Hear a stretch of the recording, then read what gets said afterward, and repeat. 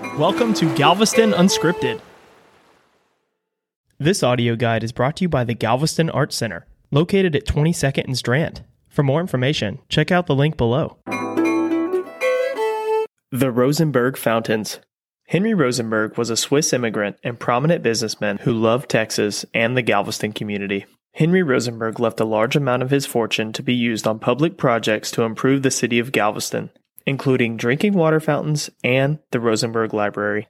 At the time of Henry Rosenberg's death in 1893, there was no fresh water being pumped to the island. Most of the drinking water had to be pulled from wells or collected during rainstorms. This made it difficult for all Galvestonians, man and beast, to have access to fresh drinkable water. One of Henry Rosenberg's final wishes was for 17 water fountains to be constructed for the people and animals of Galveston.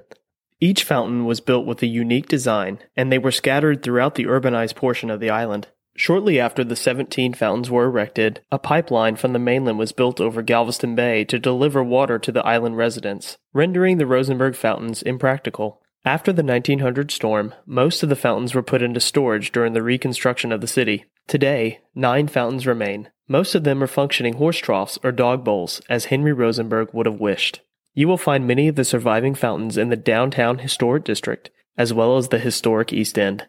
For more information on this topic, be sure to check out the description below. This audio guide is supported by the Galveston Arts Center. The Galveston Arts Center is a free arts and culture museum located at 2127 Strand. Be sure to check it out while you're walking around the historic downtown district. For historic resources or more information, check out the episode description.